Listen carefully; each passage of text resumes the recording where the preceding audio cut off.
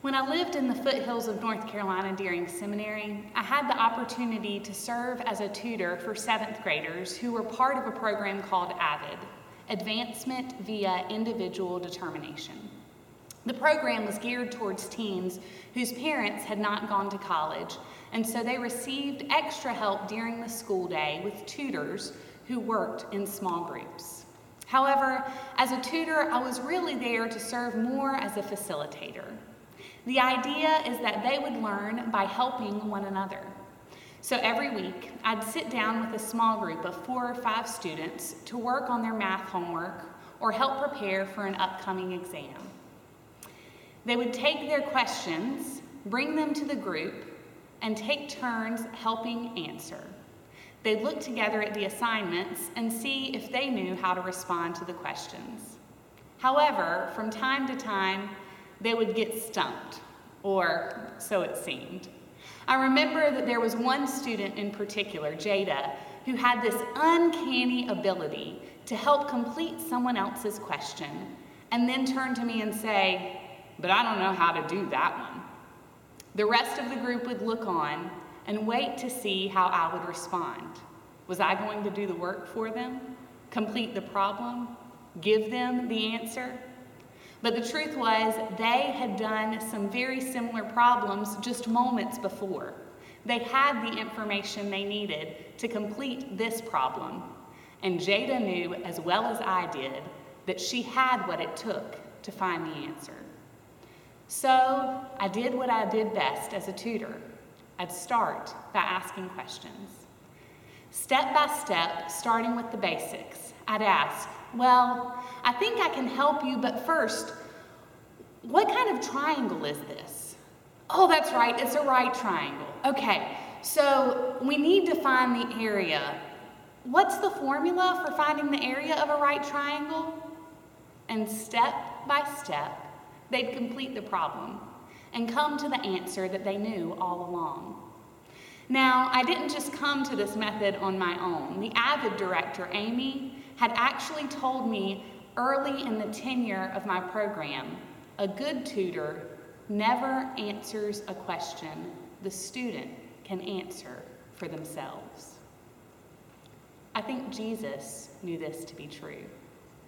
In our scripture today, a lawyer, or better stated for us Tallahasseans, an expert in the religious law, comes to Jesus and asks a question. What must I do to inherit eternal life? Now, when I hear the lawyer is asking to test Jesus, I think, of course he is. The lawyer is trying to set him up. But what if maybe he's trying to test him to see if he, the lawyer, is on the right path? You see, moments before the question, Jesus has sent out and had returned to him 70 missionaries, those who are going to spread the news of Jesus. They've come back, and Jesus is sharing that they are blessed to have seen him, to have understood his message. But the wise, they are missing out. If I had heard that, I might be worried and want to test the waters with Jesus too. Wait, Jesus, am I missing it? Jesus doesn't respond with hostility, and he doesn't dismiss the lawyer's question. But like a good teacher, Jesus doesn't answer a question the student can answer on his own. He responds by asking a question. He asks and then clarifies, what is written in the law? How do you read it? You see, the lawyer has asked a personal question. What must I do to inherit eternal life? He wasn't trying to compare or put others down. He was checking on himself. And so Jesus has him take a look inward. Don't just quote scripture to me. You are an expert in the law. Tell me how you read it. What does it mean?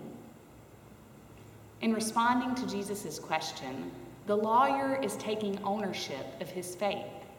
He gives one unified answer. Love God with all your heart, soul, strength, and mind, and your neighbor as yourself. When he answers this, he's quoting the law that the Jews recited twice a day. He's quoting the Shema.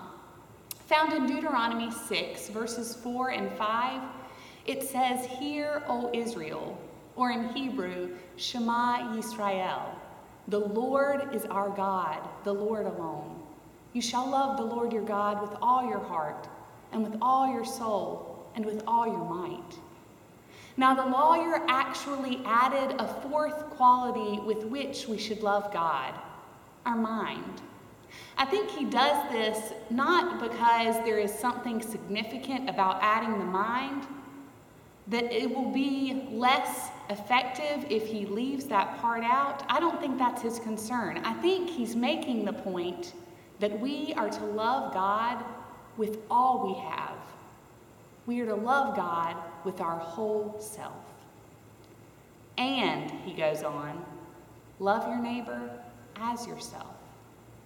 This is from Leviticus 19, and he has combined the two to encompass the whole of the written law.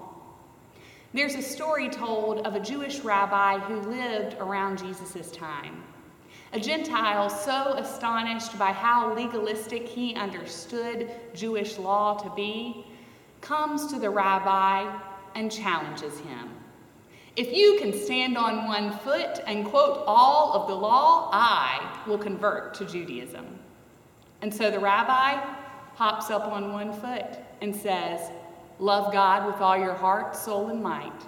Love your neighbor as yourself. That is the whole of the law.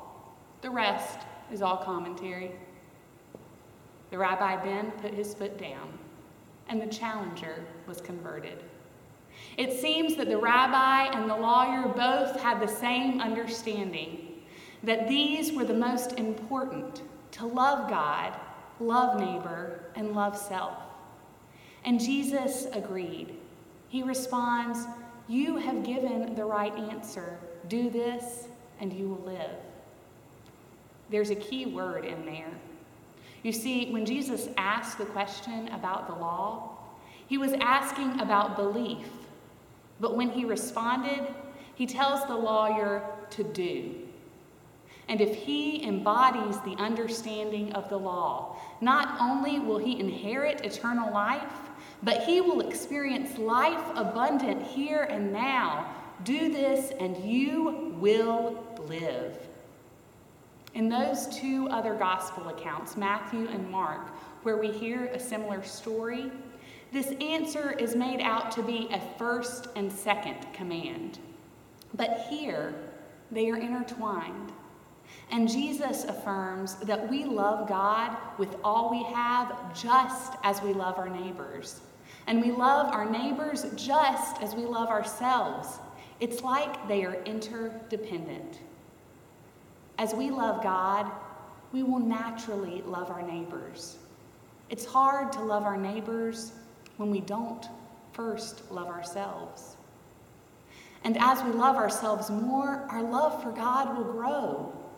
As we experience love for our neighbor, we get to feel what it's like to love God in tangible ways. They are all wrapped in one. They are all inclusive and necessary for us to truly live as Christ calls us to. And I can't help but think that the question of Jesus on this step in our Lenten journey came when I needed it most. On this first Sunday of worshiping virtually, I don't know about you, but my love for God is often best displayed when I've been present with the gathered body, singing and confessing, praying together in worship. So how are we being called to live out our love for God when wisdom has told us that it's best to stop meeting in person? How, in a world where social distancing is being pushed, can I love my neighbor? And now, more than ever, in this time that is laced with fear and so much emotional drainage, How do we love ourselves? I hope you will continue to tune in as we offer our worship service online. If you are able, I encourage you to participate in our call-in Bible studies that you'll see more about this week. But also, I hope you'll practice your faith in personal ways. I'll post on Facebook later today a guide for trying to use a prayer walk, so that as you're out in your neighborhoods stretching your legs, you can take time to focus on your connection with God and sing songs. Tune in to the radio, search YouTube, play today's hymns on repeat. Do what you can to praise God with your voice.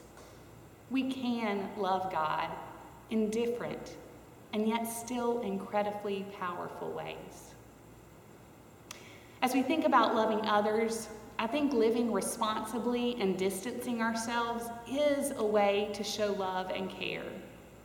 However, we can still find other ways to love our neighbors from our homes.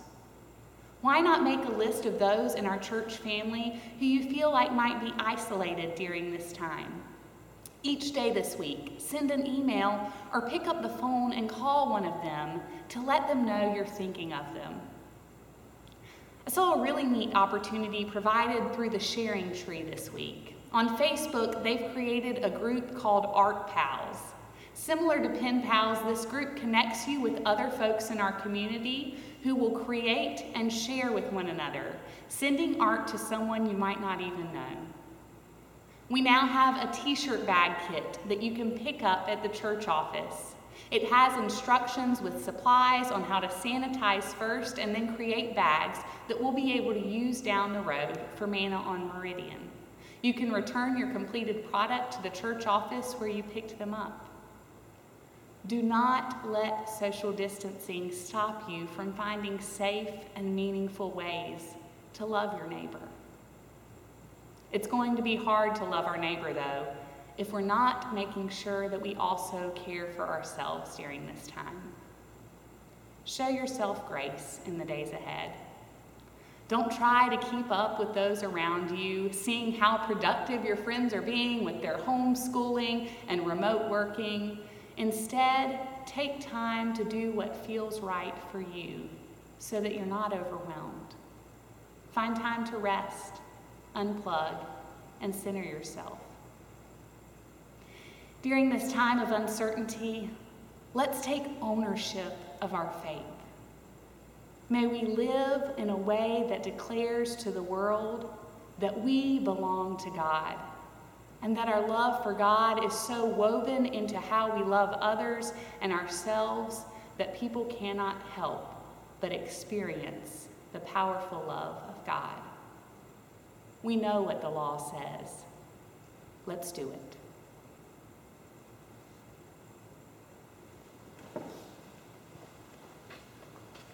Good job.